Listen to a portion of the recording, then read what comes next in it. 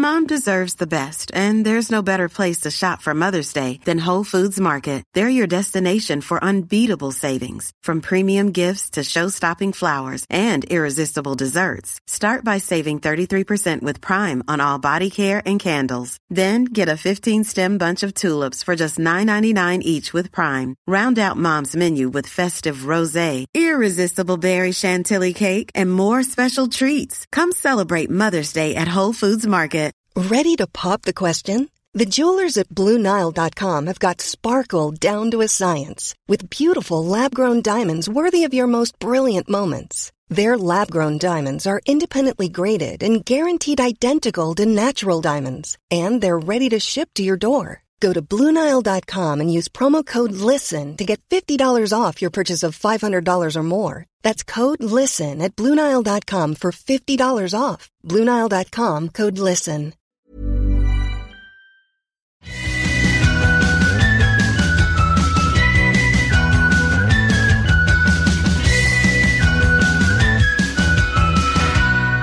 Hello, and welcome to Forever 35, a podcast about the things we do to take care of ourselves. I'm Kate Spencer. And I am Dory Shafrir. And we are not experts. No, but we're two friends who like to talk a lot about serums. Welcome to the pod today. If you're new here and you want to learn more about us, you can visit our website, forever35podcast.com for links to everything we mention on the show. You can find us on Instagram at Forever35Podcast, and you can also join the Forever 35 Facebook group where the password is serums. And you can shop our favorite products at shopmy.us/forever35. We have a newsletter at forever35podcast.com/newsletter. And you can call or text us at 781-591-0390 and email us at forever35podcast@gmail.com. You know, I recommended my favorite sweatpants in a recent newsletter, and I'm very curious if anybody purchased them. Kate, I have not purchased them. I mean, this wasn't Full like disclosure. me trying to get you to purchase them. But I feel like I had been searching for sweatpants for so long. Yes. And buying like these fancy Instagram advertised sweatpants when all I needed was the men's Fruit of the Loom sweatpants all you in my needed life. was Fruit of the Loom. Do you remember those commercials when we were kids where it was like a person dressed up as a big pile of fruit for Fruit of the Loom? Yes, does that ring a bell? I do, Kate. I do remember that. I was also thinking, like, you're very tall, so it must be hard to find, I mean, any pants, but sweatpants that fit you. Well, you shared recently a Target sweat outfit that you loved and purchased, and it looks fantastic on you. It would not fall the same way on my body, on my very long legs. It would be a different look. It would be a different look. Not necessarily a bad look, but just different. Well, I do appreciate stores that sell tall sizing. Yes. And there's more and more of them, I find. But yeah, I often dip into men's because, you know, gender is a construct and I don't really give a shit who my sweatpants are intended for. Who knew sweatpants could fire me up? Well, look, a good pair of sweatpants are worth their weight in gold. Dory, you know, I think today's episode, we can just really hop into our conversation. Let's hippity hop in. Because, you know, it's one of my favorite things about getting to host Forever 35 is when folks reach out to us passionately suggesting a guest and we've already booked the guest. Totally. And that has been happening a lot over the last couple of months. People have been reaching out and voicing their love for a one Casey Davis. And I have just had to bite back a smile every time we get those texts and emails and voicemails about the impact a one Casey Davis has had on your life, because she's our guest today on Forever 35. Yes.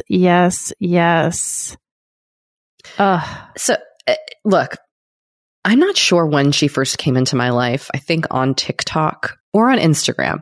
And you probably have seen her there. She is known for her compassionate and practical approach to self and home care for those dealing with mental health, physical illness, and hard seasons of life. She's got over 1 million followers on social media and grew that community in less than a year. Amazing. And she is especially beloved by us neurodivergent folks, I think, as a person who really talks a lot about systems and other ways of, quote, being organized while also having ADHD. She's been a very helpful follow for my brain, but she's not just for us. She's been helpful for so many people. Her book, which is called How to Keep House While Drowning, has sold over 70,000 copies. Amazing. It's an Amazon bestseller. I mean, goodness gracious. She was really great to talk to. And I feel like shed some interesting light on my own dynamic in my own house in a way that I hadn't thought about. So I was grateful for that. Yeah, I really like her book. And I would definitely recommend it if you haven't picked it up. One of the things I like about it is that the chapters are very short, which is intentional. And I have found her way of thinking, not just about the systems that you implement in terms of like keeping house, but also the emotions that we bring to it, and also the way in which we think of ourselves. Yes, the judgment, Dory, because you and I have both grappled with that when it comes to ourselves. Definitely. So I think we are just going to hop right into our conversation with Casey Davis. A few more things about Casey before we get started. In her bio, she notes that she began her therapy journey at 16 when she entered treatment for drug addiction and mental health issues. And after getting sober, she became a speaker and advocate for mental health and recovery. Professionally, she has worked most of her career in the field of addiction in roles such as therapist, consultant, and executive director. And she lives in Houston, Texas, with her husband and 2 daughters, and we're thrilled to have her on the pod today. Well, Casey, welcome to Forever 35. This is a real dream come true for us. We're thrilled to have you on the podcast. We know our listeners are going to be really excited. So thank you for taking the time to talk to us today. I'm so glad to be here.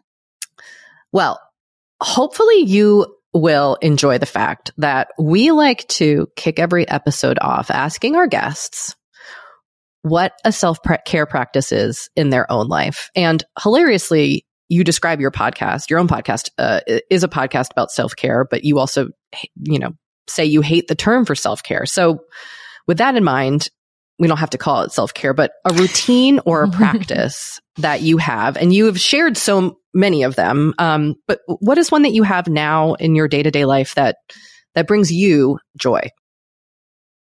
So, okay, this is a hard question, right? Because I feel like I have like a bazillion methods and practices and like examples I could give. But I think if I really were to think about like a piece that like runs through all of them, I think it's been like learning to treat myself with tenderness. And like sometimes that manifests in doing something, right? So sometimes that manifests in, I'm going to let myself rest today, or you know what, I'm going to go. I mean, and sometimes it's even like the stereotypical stuff. Like I'm going to go, get my hair cute cut, like whatever. But it's like more powerful even in the moments where like I've just like screamed at my children,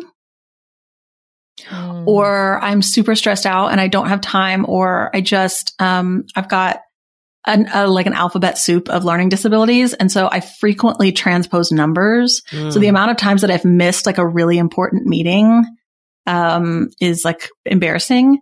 And in those moments from like years and years and years it took me to get here, of like learning to treat myself the way that like I would respond to my 5-year-old when she feels like crushed at having made a mistake, and to just be tender with myself. And that is like probably the most powerful like self-care practice that I do. is when I can manage it, like tell myself that I don't have to atone for my mistakes by like punishing myself or hating myself or feeling bad about myself, and like recognizing that all of those feelings of self-loathing and shame are not required in order to feel motivated to make changes to do something different. Ooh.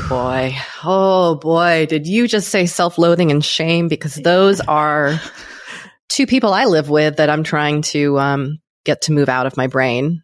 Go ahead, Dory. Well, I was just going to ask, is that something that you also ever do like retroactively? Because I find that kind of thinking about my past self and trying to have empathy for that person and that person's actions that maybe at the time I was so judgmental about and so hard on myself, like that's been kind of a good but hard practice for me. So I'm wondering if that is something that kind of also resonates with you.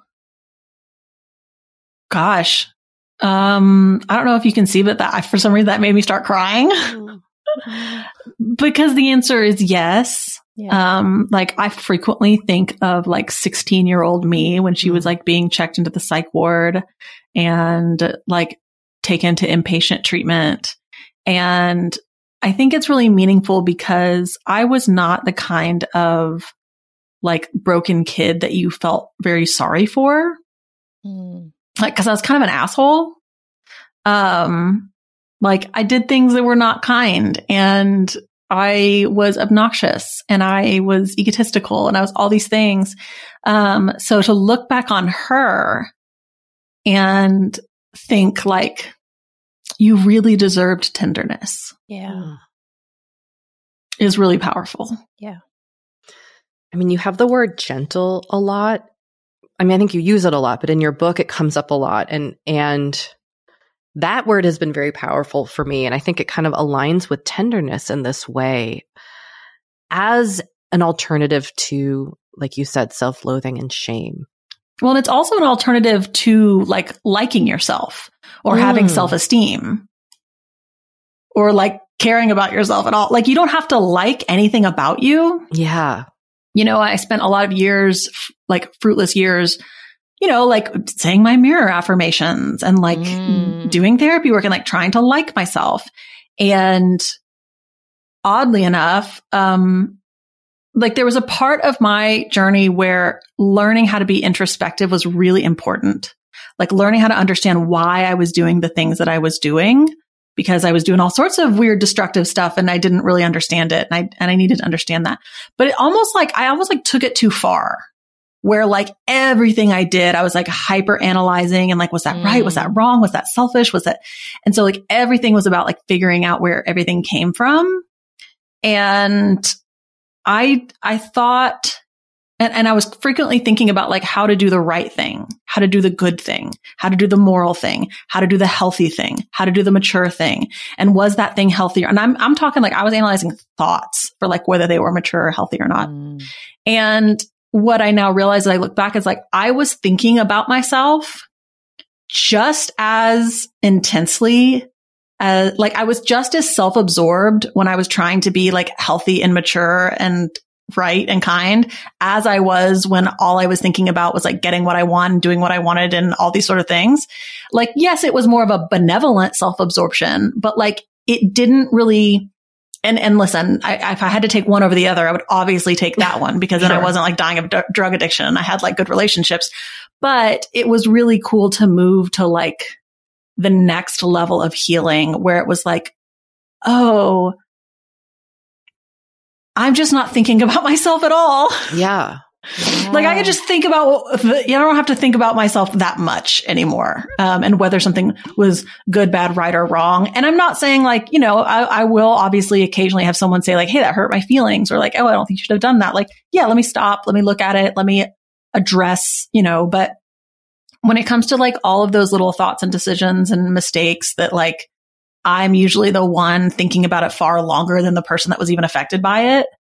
I just sort of learned to look back quickly and be like, yeah, it was fine. Or like, oh, maybe something different next time. And then just like move on. Yeah. I mean, This kind of reminds me of the way you encourage people to think about keeping their houses clean. Like, it's a morally neutral thing in the same way that these kinds of thoughts are. Like, it sounds like you're encouraging yourself and other people to think of them as neutral, like morally or otherwise, right? And I was wondering if we could kind of shift into talking about house stuff, because this has been something that this has been an ongoing issue for me and my spouse. Our house is not it's not dirty, but it's not clean. Isn't it weird that there's no other words? Mm-hmm. Like, as if those are the only two options that a house has. Yes, totally. And so I was hoping that you could kind of introduce our listeners who, I know many of our listeners are familiar with you, but perhaps for those who are not, could you introduce our listeners to some of your kind of core beliefs about care tasks? Yes. So, I mean, the main belief that I always start with is this idea that care tasks are morally neutral. And so by care tasks, I mean cooking, cleaning, tidying, organizing, exercising, grocery shopping, taking your medication, sleeping, any of those things, right? The things that you usually do in and around and about your house and your space. And they are simply just things you do to care for yourself and sometimes your family.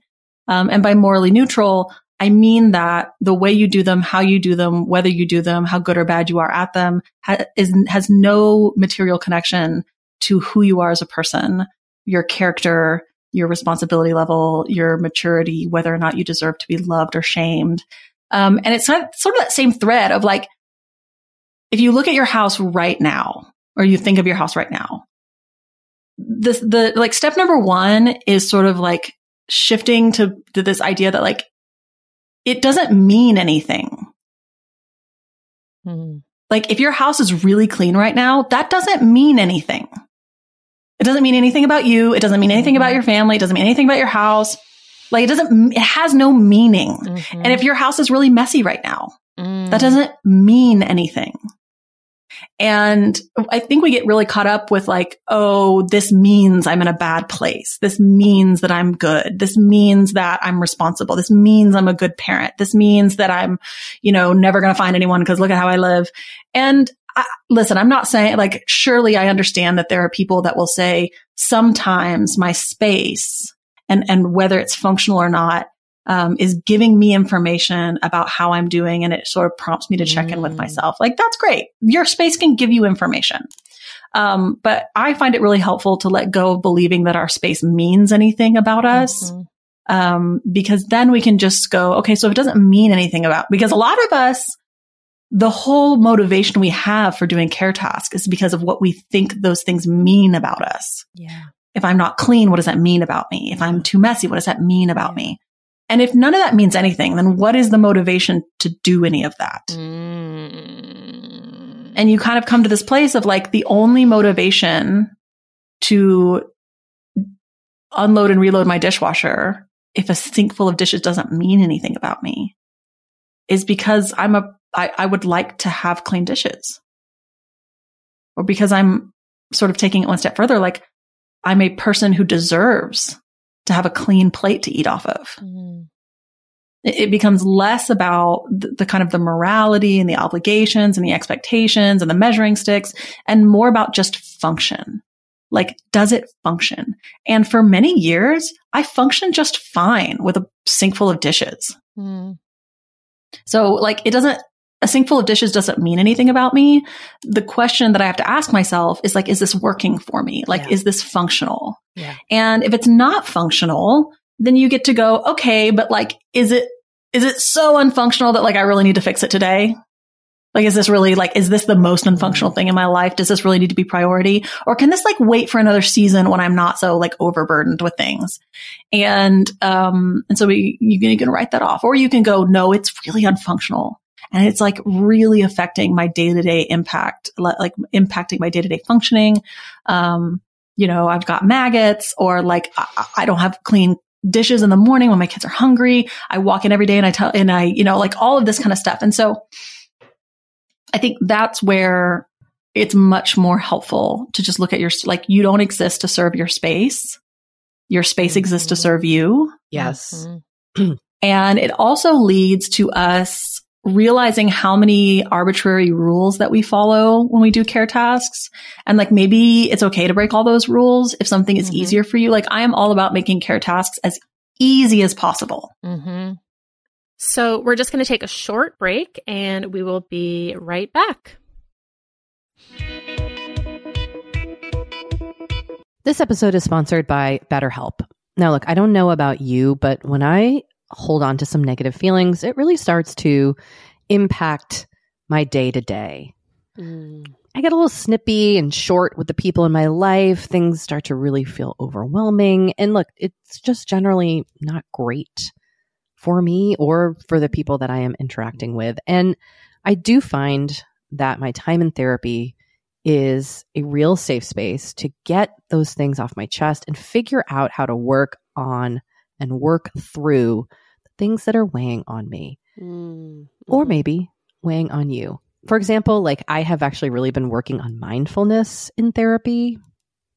Oh, nice. Yeah. Nice. Easier said than done, but that's the work, right? Like just learning about kind of like really creating a breathing practice and paying attention to my physical body and my feelings.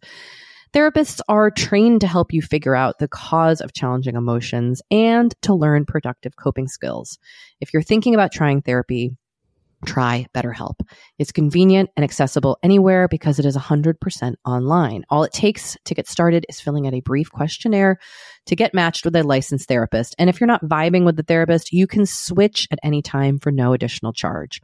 Get it off your chest with BetterHelp. Visit BetterHelp.com/forever35 today to get 10% off your first month. That's BetterHelp, HELP.com/forever35. I am the first to admit that gift giving is not easy for everyone. It's taken me a long time to become like a halfway decent gift giver. But what I have learned is that the best way to win the gift giving game is to gift memories. Ooh. Yes. And you know how you do that, Kate? I'm ready. I'm listening. The Aura digital frame preloaded with decades of family photos. We have gifted this to many people. And when you gift this, your family will love looking back on childhood memories and seeing what you're up to today. Even better, with unlimited storage and an easy-to-use app, you can keep updating the frame with new photos. So it's really the gift that keeps on giving.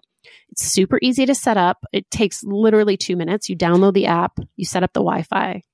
Boom. You're good to go. Yep. We have given this to my parents. We've given this to Matt's parents. Same. It's so easy because you can add photos from the app like anytime you want. And also, like, my brother has the app, so he can add photos from his family. My sister has the app, so she can add photos. My parents also have it, so they also add their own photos.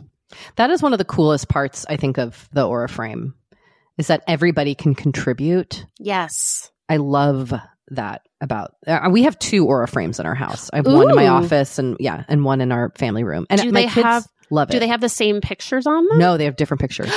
Ooh. Oh, that's interesting. Maybe I should get one for my office. I'm looking at a picture of my children right now. Right. Interesting. Putting that away for later. Store that. Yes. The Aura app lets you share photos more securely than with email, which is what many other digital frames require. And also then you're not taking up your email storage. So win-win. And right now, Aura has a great deal for Mother's Day. Forever 35 listeners can save on the perfect gift by visiting auraframes.com to get $30 off plus free shipping on their best-selling frame. That's auraframes.com. Use code Forever35 at checkout to save. Terms and conditions apply. You know, one thing I think is really kind of interesting about skin, my skin, but all skin, is that like what it needs now in my 40s is not what I needed in my 30s. Totally. Definitely not what I needed in my 20s. Mm-hmm, mm-hmm. But like, how are you supposed to know what your skin needs? It's hard. It's hard to know. Especially when there's just like so many products out there. The overwhelm is real. It's a struggle to even know how to get the results you want, what products to start with. This is why we're super excited to partner with Apostrophe. Apostrophe is a prescription skincare company that offers science-backed medications that are clinically proven to help. I have used Apostrophe. I love it. They will pair you with a board-certified dermatologist who literally creates a personalized treatment plan for your skin. I have done this a few times now. It is so easy to do their online consultation. You upload photos. And like within a few weeks, I had done the consultation and received my treatment plan and my product. Amazing. And that is how I became a tretinoin gal. I love the tretinoin that they sent me. I love their sunscreen. Both products have been amazing on my skin. And you, Forever 35 listeners, can get a special deal from Apostrophe. You can get your first visit for only $5. That's at apostrophe.com/forever35 when you use our code forever35. Now that is a savings of $15. I like that. This code is only available to Forever 35 listeners. So to get started, just go to apostrophe.com/forever35 and click Get Started. And then use our code forever35 at sign up and you will get your first visit for only $5. Thank you, Apostrophe, for sponsoring this episode. I think it's safe to say that we have suffered through bras. We've been uncomfortable in them. We've devoted whole episodes to finding good ones. But I'm here to say enough is enough. Enough. I mean, drawn the line. Dory, have I ever told you what I did in college when I needed a bra to wear with a fancy dress? What? I cut the top of pantyhose and then I duct taped that to my chest. Oh. Sounds uncomfortable. Because I didn't have Honey Love when I was in college. No. Well, we are here to say no more being uncomfortable. With Honey Love's bras, you will wonder why it took so long to make something so comfortable and so supportive. There's no underwire, but through some kind of wonderful magic, they managed to not sacrifice lift, all while making it in a fabric that's so comfortable you barely know it's there, especially the crossover bra. I wear one of these almost every day. I'm wearing one right now because it's so comfortable and it easily fits into my life.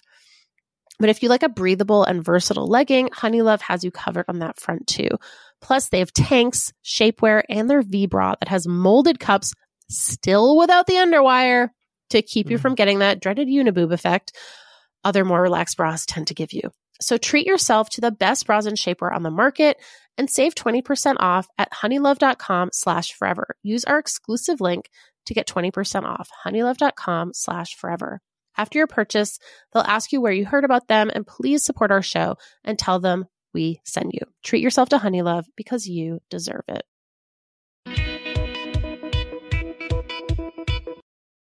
Okay, we're back. You talking about not putting laundry away was like revelatory to me. Even though it's been helpful reading your work and following you, and also like learning more about myself and my own neurodivergency and all these things. But like, it was just like, I read that and it was like, oh, that's an option. Oh, cause that does work really well. Like for one of my kids, especially, like that's how she lit, like that system, she made that system and that works. And I'm always like, put your clothes away.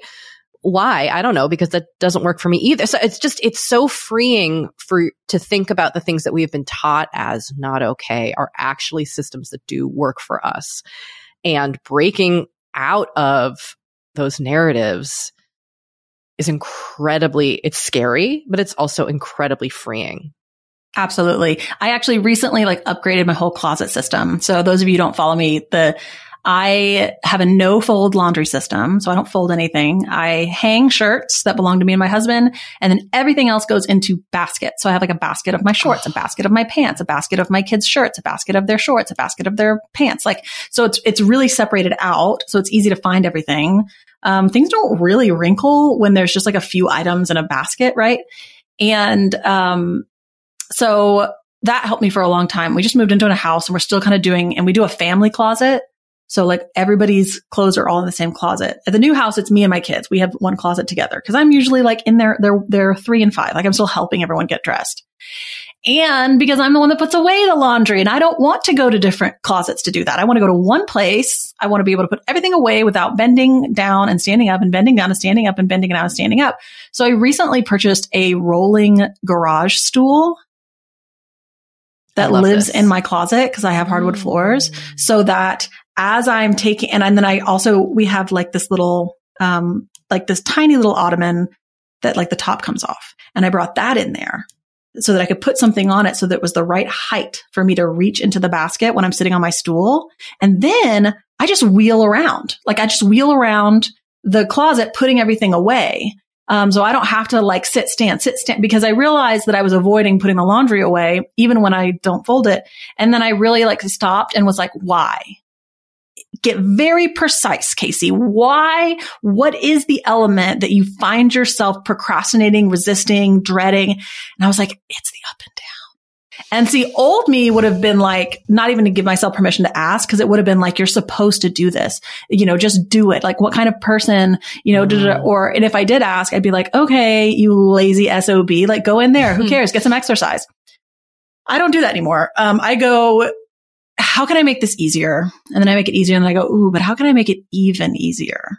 How can I make it even easier than this? Like I just never stop asking that question when it comes to care tasks. And so now, you wash it, you dry it, you bring the whole thing into the laundry room.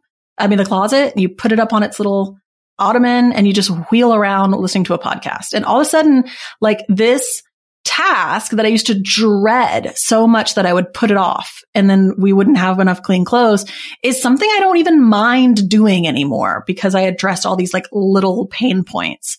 And it's a pretty big deal when you start giving yourself permission to do that though. Sorry.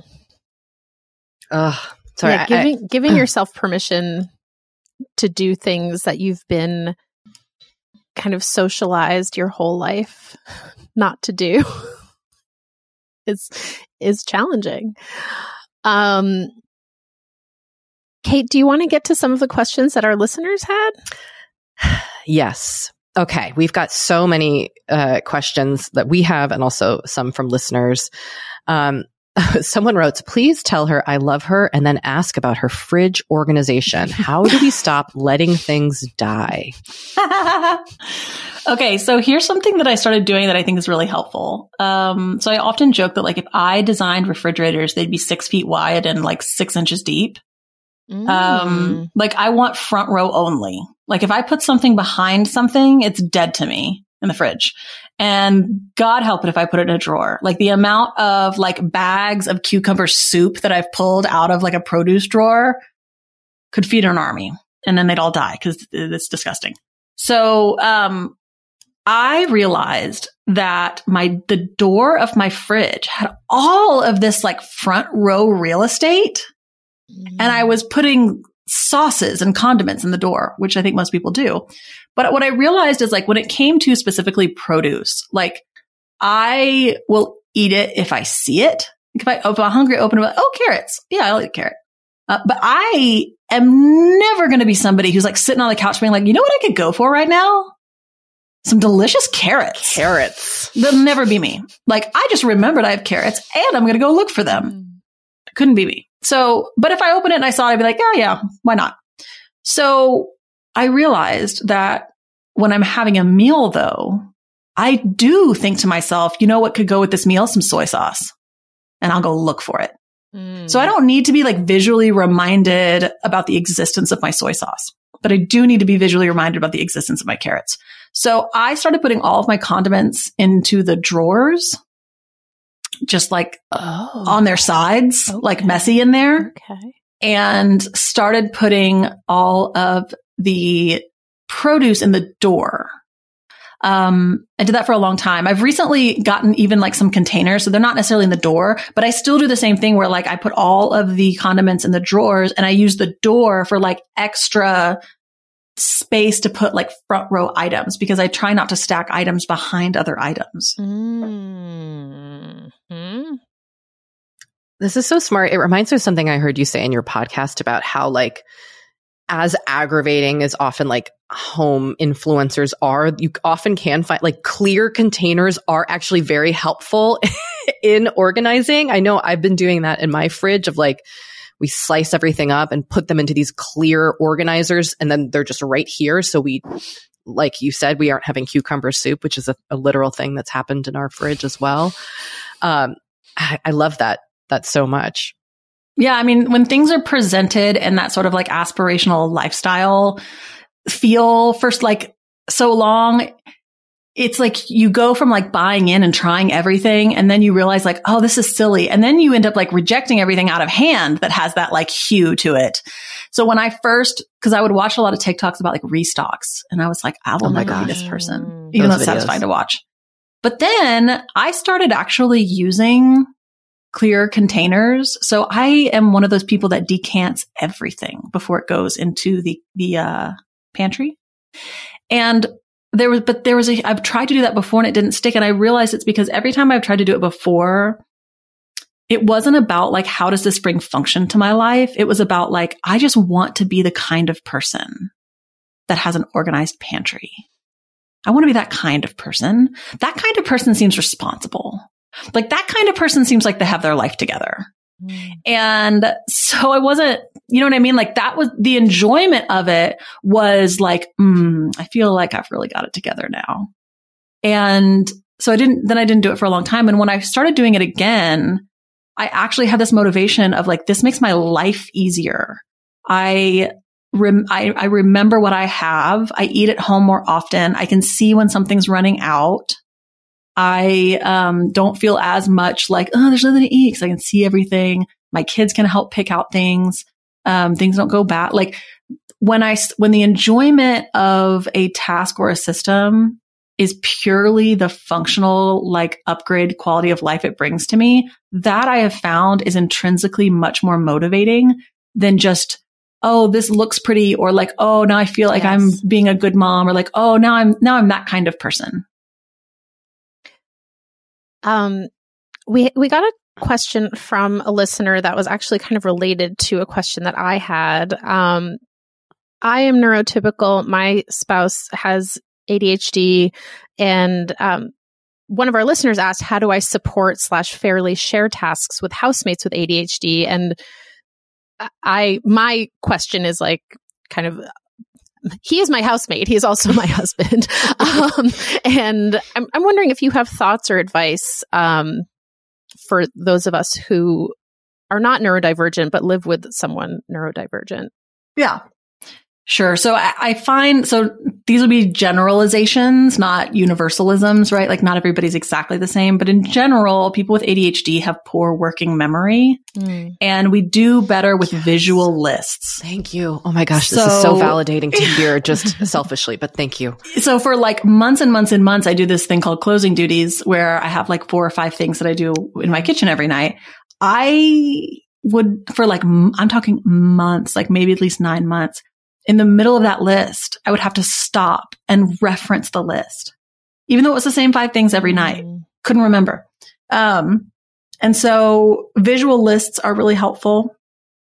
The other thing I find helpful is there's this weird thing that I refer to as the flow, which is like when it comes to like energy and motivation and task initiation and like drive to do things, I feel like I have this big, like energetic river and it just like flows where it wants to flow. And so like, I actually am like a super productive individual. Like I crush getting things done.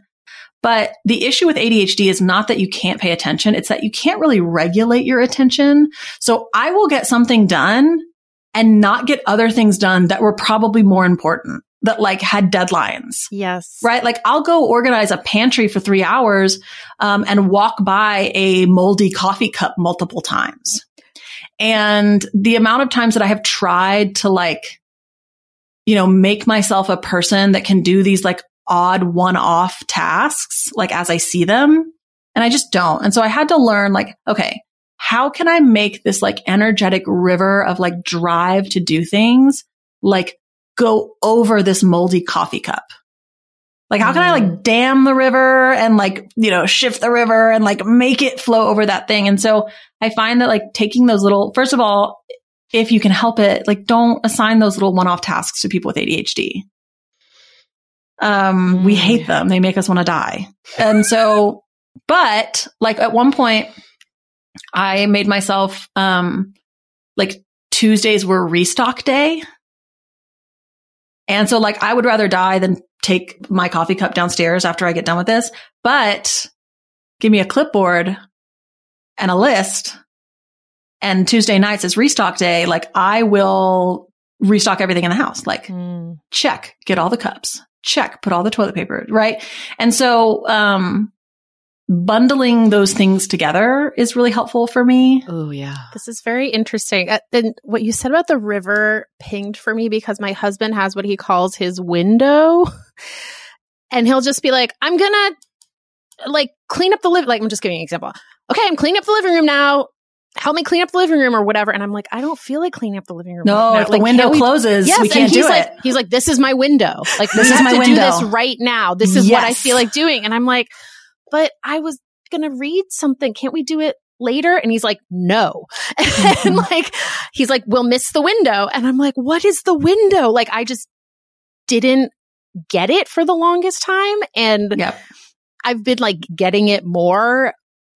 And it's also, I sometimes struggle with like resenting that, right? Like, well, it's like, okay, well, you have the window, but I don't have the window. And like, can't we talk about, you shouldn't have to work in his window. He can work in his own window. Can we talk about a mutually like beneficial window? But like, it doesn't work that way. So like, right. So I shouldn't have to work in his window, but I also want to like accommodate his window. You know, it's complicated. Sure. Yeah. I think the other thing is like, I find that I'm most successful when I can make tasks like into as few steps as possible. So like, for example, when I want to like reset my house, like I try to do this like once a weekend, I usually do. That for me includes like picking up all the trash off the floor, throwing all the trash away, like basically like picking everything up off the floor. And I have like, a system. So I pick up all the trash first, and then I pick up all of the laundry, and then I pick up all of the dishes, and then I put away all the things that have a place, and I put away all the things that don't have a place. So that helps. But the thing is that again, with the bending and the moving. So ADHD, we know that we're not exactly sure what's happening in the brain, but we know it has to do with the regulation of dopamine. And so like any way that you can remove like small pain points makes it a lot easier to like move towards that task. So in order to try and make this like a flow, right? And not feel like all these disjointed weird steps, I got this like giant commercial sized laundry hamper on wheels. And then I cut a piece of cardboard to cover half of it, and I put 2 laundry baskets on the top. And then I cut like a little plastic shoe hanger and attached it with some shower curtain rings where I put like the duster and the whatever, all that stuff in there. And then I bought myself a grabber and then a dust buster and the dust buster sticks on the platform in the middle. So I have this like little homemade, almost like housekeeping cart for my own house. And I put in a podcast that I want to listen to. And I wheel around my house with my grabber, and I pick up the trash and I put it into one of the bins, and I pick up the clothes and I put it into the bin, and I pick up the toys and I put it into the bin, and I see some crumbs and I zip them up. And so, that works for me. Like, it's really hard for me as someone with ADHD to do things when I'm doing something else. So like, if I'm on the way to do something and I either am not going to notice something out of place, or if I do notice it, like I can't stop to do it, because if I do, I'll forget what I was doing. So it's much easier for me. So like, and there's a lot of executive functioning issues that go into ADHD and problems with what's referred to as attention shifting. You might be able to be going to get a Band-Aid for your kid, see a cup, pick the cup up, or see the cup, remember the cup's there and come back for it. But those two options, right, which is grab the cup on the way or just wait and come back, both of those utilize parts of executive functioning that are really compromised in ADHD. The first is attention shifting, which is I'd already thought about, planned, designed a motor plan and initiated going to get this Band-Aid. And now I need to incorporate shifting my attention to this, thinking about where it needs to go, designing another motor plan to reach down and grab it and integrate that into what was existing, sort of the steps of what I was doing. But the other one requires working memory, which is, okay, I'll do that as soon as I'm finished with this. But for me, I will have forgotten that I saw anything by the time I finished getting the Band-Aid. And if I stop to do the thing, I get the, anyways. So, those are not great tasks to put like an ADHD person in charge of. It's not as helpful for someone to say to me, I just want you to pick up after yourself. Mm-hmm. It's much more helpful for someone to say like,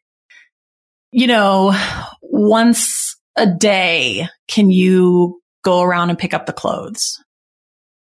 Or for me, it's like once a week, I reset everything. Cause if I can like make that what my attention is on, especially if I have like a good podcast, that's much easier. Anyways, I don't know if that's helpful. I forget we're answering multiple questions and I just start talking. So helpful. It's helpful for me as the ADHD person in understanding myself better, because I feel like I've always known there was this thing with me, but never known what it was. And then like really understanding and getting an ADHD diagnosis as an adult, et cetera, I know, it's like so clarifying. It's like finally the everything makes sense as to, and I don't remember where I was going with this, but yeah, it's very validating. And I love, you mentioned you're talking about the way you do the 5 things tidying method for our listeners who just have never heard of it. Can you just tell folks what those 5 things are? You mentioned them in passing just now, but just to really hit it on the head. Right. So I take a room or maybe a couple rooms or a space, and I go down the list and I go around with a trash bag in my hand and I pick up all of the trash I can find and put it directly into the bag, tie off the bag and leave it there. And then I get a laundry basket and I go all around the room, put all the laundry in there, put it down, leave it there. I go around and get all the dishes and I take them to the sink and I leave them there. And then I like pick a little corner and go like counterclockwise and I put everything away that has like a home, and anything that doesn't have a space, I just like make a pile in the middle of the room. And so once everything is put away that has a home, now I have this pile of things that like don't have a home that need to be maybe purged, maybe given to someone, or maybe like organized and found permanent homes. And that I can do like with a Netflix show on or something like that. So that's what I do. And then I can go back and like throw the trash away into the dumpster and start the dishwasher, and, start the laundry. So helpful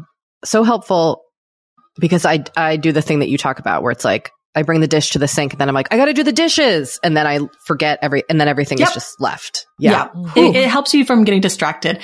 The other thing I'll say is like, not everybody has the resources or the budget to be able to outsource care tasks, but there is like this really big Venn diagram of people that do have the resources and just like aren't letting themselves because they feel like that's not justified. And I like to say, like, if you have a partner that's ADHD or you are ADHD, like you have a disability and these things are legitimately harder for you. And if you have the resources to, for example, like send your laundry out to a wash and fold, even if it's, a couple times a month, or you have the resources to get your groceries delivered, or you have the resources to have someone come in once a quarter and do the deep cleaning, like it's okay to allow yourself to do that. There's not like some arbitrary like level of importance something has to be to justify like you just getting to make the decision that like you want to do that. Yes, chapter 36, outsourcing care tasks is morally neutral. Mm-hmm. So we're just going to take a short break and we will be right back.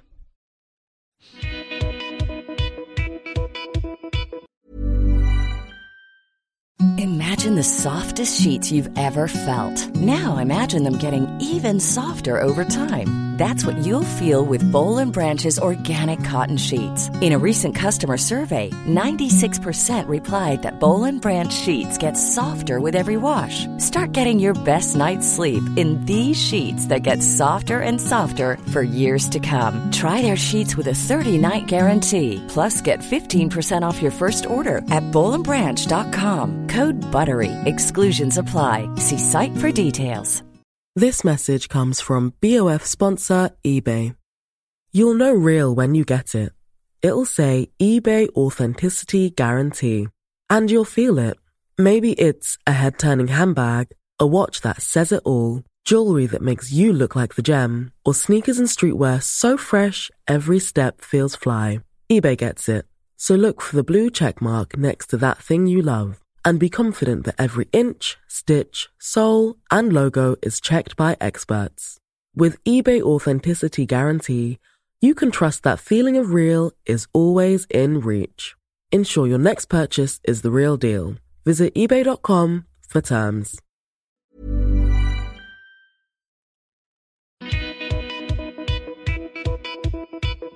All right, we are back. We got another question about your TikTok. Someone is wondering, the comment section on your TikToks can be wild. How do you deal with it? Yeah, they can be wild. So sometimes I just really get my feelings hurt. Yeah. Frankly.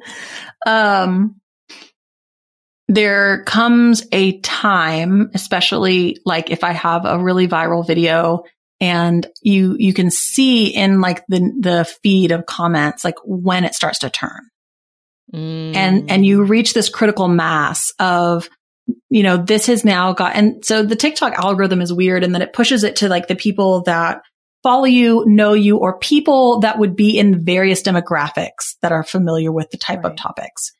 And you can actually pinpoint the moment down to the hour when a viral video moves beyond those concentric circles and just starts to hit random FYPs, because the comments will turn into the most vicious, mean comments that you've ever heard.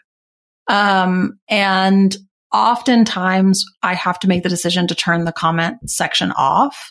Yeah. Because like, it's just not healthy to be like pelted with that kind of insult over and over and over.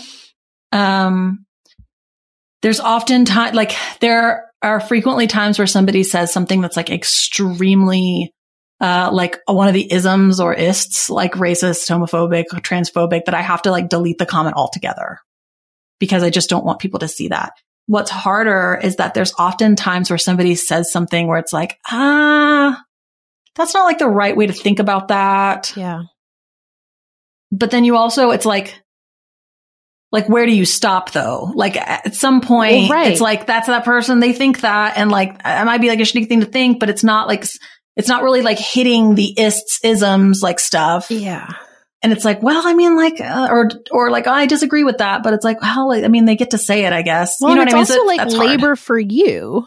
Yeah. To be like constantly monitoring your comment section and responding to comments. Like that is a lot of work and a lot of time. So yeah. Are there particular topics that you feel like kind of turn, or does it seem sort of random? Yeah, for sure. Anything about the patriarchy always turns if it goes viral. Yeah. Because the patriarchy. It's funny though, because like it'll always be some video about how like men don't like women. They just get socialized to be sexually attracted to them. Or it'll be like, you know, men don't see women as real human beings with complex thoughts and feelings. It'll be some commentary like that about the patriarchy. And it'll get into the hands of men outside of like the ones that like would listen to that and be like, what an interesting thing about the patriarchy that maybe I'll reflect upon. And their response to it is like, do y'all cuss on this podcast? Yeah. Their response will be like, it's not true that men don't like women, you fat fucking bitch. And I'll be like, methinks you doth protest too much. Yeah.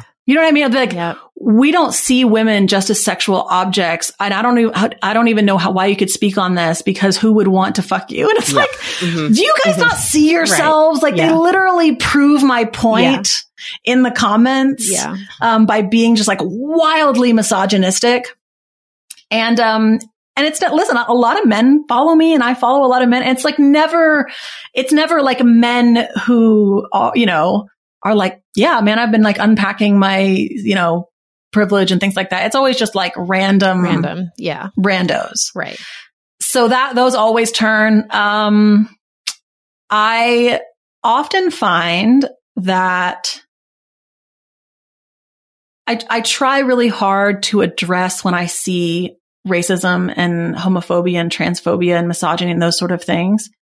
Sometimes what happens is that will, like, the call will be coming from inside the house. Like, it won't be like some random right-wing person. It'll be like someone who aligns with me on lots of different issues, that will say, like, they will then weaponize their marginalization as like, you can't call me out. I have this disability or that disability, or, you, like that kind of thing. Right. And so then it becomes weird because it's like, but I can, and so that's always hard, because then it can often like snowball into like Casey Davis being, an ableist. And it's like, well, let's back up for a second. Right. So those are sometimes hard when you have to like address those kind of nuances. On that topic, can I share a listener question? They asked, how do us neurodivergent folks do struggle care in capitalism and white supremacy culture? Well, a lot of, I think, understanding like a lot of the roots for where we get the messages we do about perfectionism in care tasks come from a white supremacist culture. They come from the patriarchy. They come from the idea that like women are supposed to cook and clean and stay in the kitchen. But they also come from like a great deal of racism in our country, because when the aristocracy from England moved over, they don't do their own care tasks.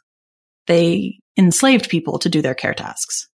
And so the image of a beautiful, thin white woman with perfectly coiffed hair and, looking nice and put together and clean, standing in a sparkling clean living room is a status symbol. The ease at which we perform care tasks is a status symbol. And I learned all this from Danita Platt, who is amazing. You can follow her at Danita Platt on TikTok. Platt has 2 T's. And she talks about care tasks, but she's a Black woman. And so she talks about the history of care tasks and how that comes into play. And so, follow that down the line. And even after slavery has ended, we continue to exploit Black and brown people and primarily women to do care tasks for us. And it wasn't really until civil rights movement and a lot of labor rights things and then the wealth gap of capitalism creates this wealth gap that we're now in, where all of a sudden, for the first time in our history, poor and even most middle class families cannot afford to hire domestic help. Right? We are still required to, get married and have all the kids and go get the career and be the perfect mom. So we still have the standards that were levied at our great-great-grandparents who had a whole staff. Even if you had poor great-grandparents, like, ask them. Most of them still, at some point, were able to hire someone to help. So we still have those standards, but we don't have any of that help. And we're crushed under it. And so I think it starts with kind of the recognition of where that comes from, and that rejecting that perfectionism, rejecting that stuff is in and of itself like the beginning of your activism. It cannot be the end of it, but it can be the beginning of it. I mean, I want to keep you here for 5 hours. I want to stay for 5 hours. But how does that sound? I know, but I can't. No, that wasn't part of the agreement. But could we? I think that's just, you give us so much to think about. And I cannot tell you how grateful I am for your work. It just means a lot. So thank you. Yeah. It's so invaluable. Yeah. And especially, anyway, I could go on and on. I'm going to sell my role. The little like cherry on top of that, I think, is I'm going to assume a white person asked that question. And what has been really beneficial to me is to ask myself, like, why am I asking that question? Because there's a big difference between like, how can I care for myself and my family and engage in Black liberation versus how can I make sure that I'm not participating in white supremacy so that I can maintain my feel-good feelings about being a good white person? Like, how do I make all the right decisions so that I can be one of the good ones? And then I just get caught up, but like, that is white supremacy. It's like, how can I continue to be perfect? How can I continue to do all the right things? It's because I'm too scared of someone telling me that I'm doing something problematic. It's like, that really centers me and like nice white liberal moms, right? Like, as opposed to how can I make room in my life to contribute to the liberation of Black people, brown people, queer people, trans people. Like there's some way that I can materially do that. And it might be in a very, very, very, very small way. But like, that's more important. Like, finding room in your life to do something. I think, if I'm understanding correctly, like what I've been listening to from the Black people that actually talk about this, like, that's more important than thinking about like, how can I take on these huge systems and like make my life so that I'm never participating in these systems? Cause like, that's impossible. That's the whole point. Like, it's so locked in. Right. Well, this has given me a lot to think about. And for everyone who doesn't follow Casey on TikTok, please follow her and get her book, watch her TED Talk.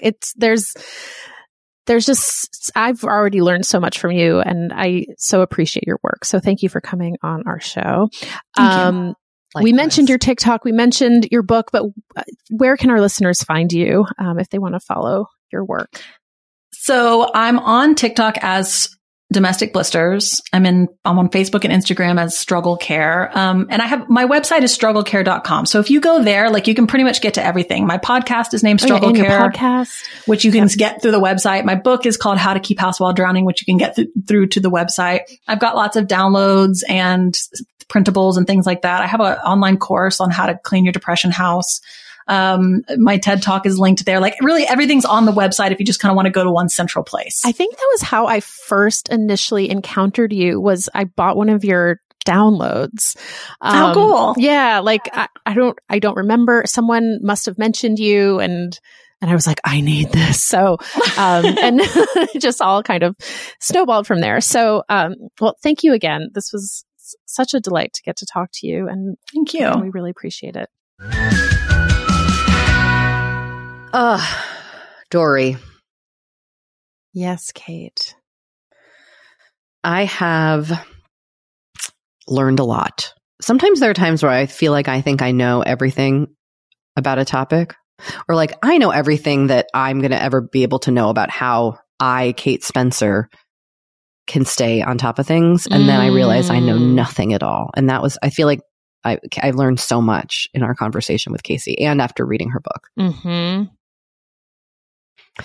And one thing that has been helpful is using my time timer. I've busted out my time timer again. Ooh, we love a time timer. So if you're not familiar with time timers, they are visual clocks that you can set up to an hour or up to 60 minutes.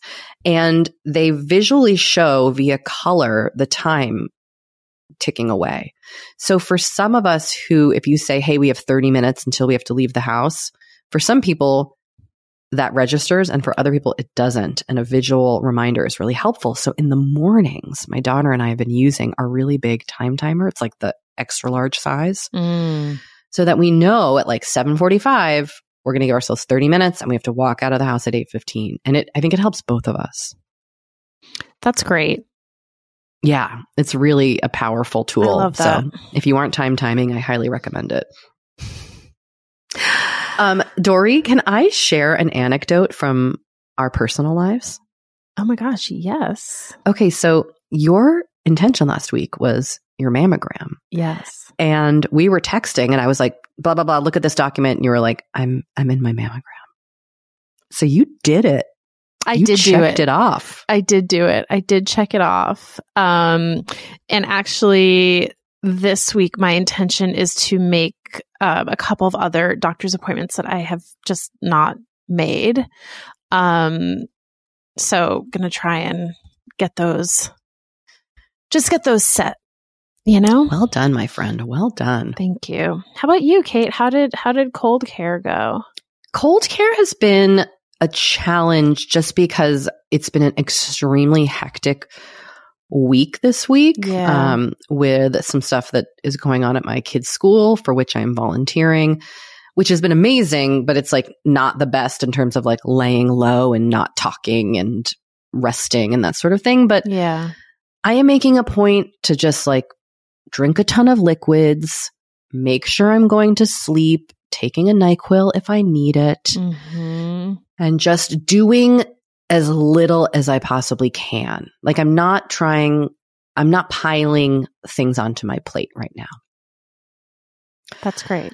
So for this coming week, my intention is patience with myself, with my family, with my dear, dear dad, who I love so much, who's visiting, and me putting a lot of expectations on myself for having like the house be organized and the house be clean. And like, I get kind of high intensity when I'm stressed, and I want to have, and then I lose my patience with others. And so I want to make sure I have patience with those around me and also with myself. And I'm very excited to have my dad and stepmom visiting. Oh my gosh. I talked to my dad yesterday and he did an imitation of us. Of us? Yeah. He was like, I love on the podcast where like, you'll say something, you'll tell Doree, and Doree just goes, and then you'll say something else. And yes. And then he was like, and then Doree tells you something and you go, I love that. Like he was doing a full on. Oh my routine. God. I guess he's been listening to the pod. That's amazing. I'm sorry, really but that is funny. amazing. It was really funny. And I mean, and my stepmom also listens to the podcast, which is so sweet. And I just that like, is so sweet. it's so awesome. And what? I know. So that really was cracking me up. It was really making me laugh. He really has our number, as they say. I mean, look, he begat you, so he obviously gets it on some level. Yeah, I'm like, half of this is your fault, my old man. You know? You wonder why I'm talking about my anxiety so much? Oh, God. Genetics. Anyway. Well, Kate, this has been great. This has been fun. Let's tell the listeners about our show. Okay. Forever 35 is hosted and produced by you and me, Doree Shafrir and Kate Spencer, and it's produced and edited by the one and only Sam Junio. The fantastic Sammy Reed is our project manager, and our network partner is the awesome Acast. Bye, everyone.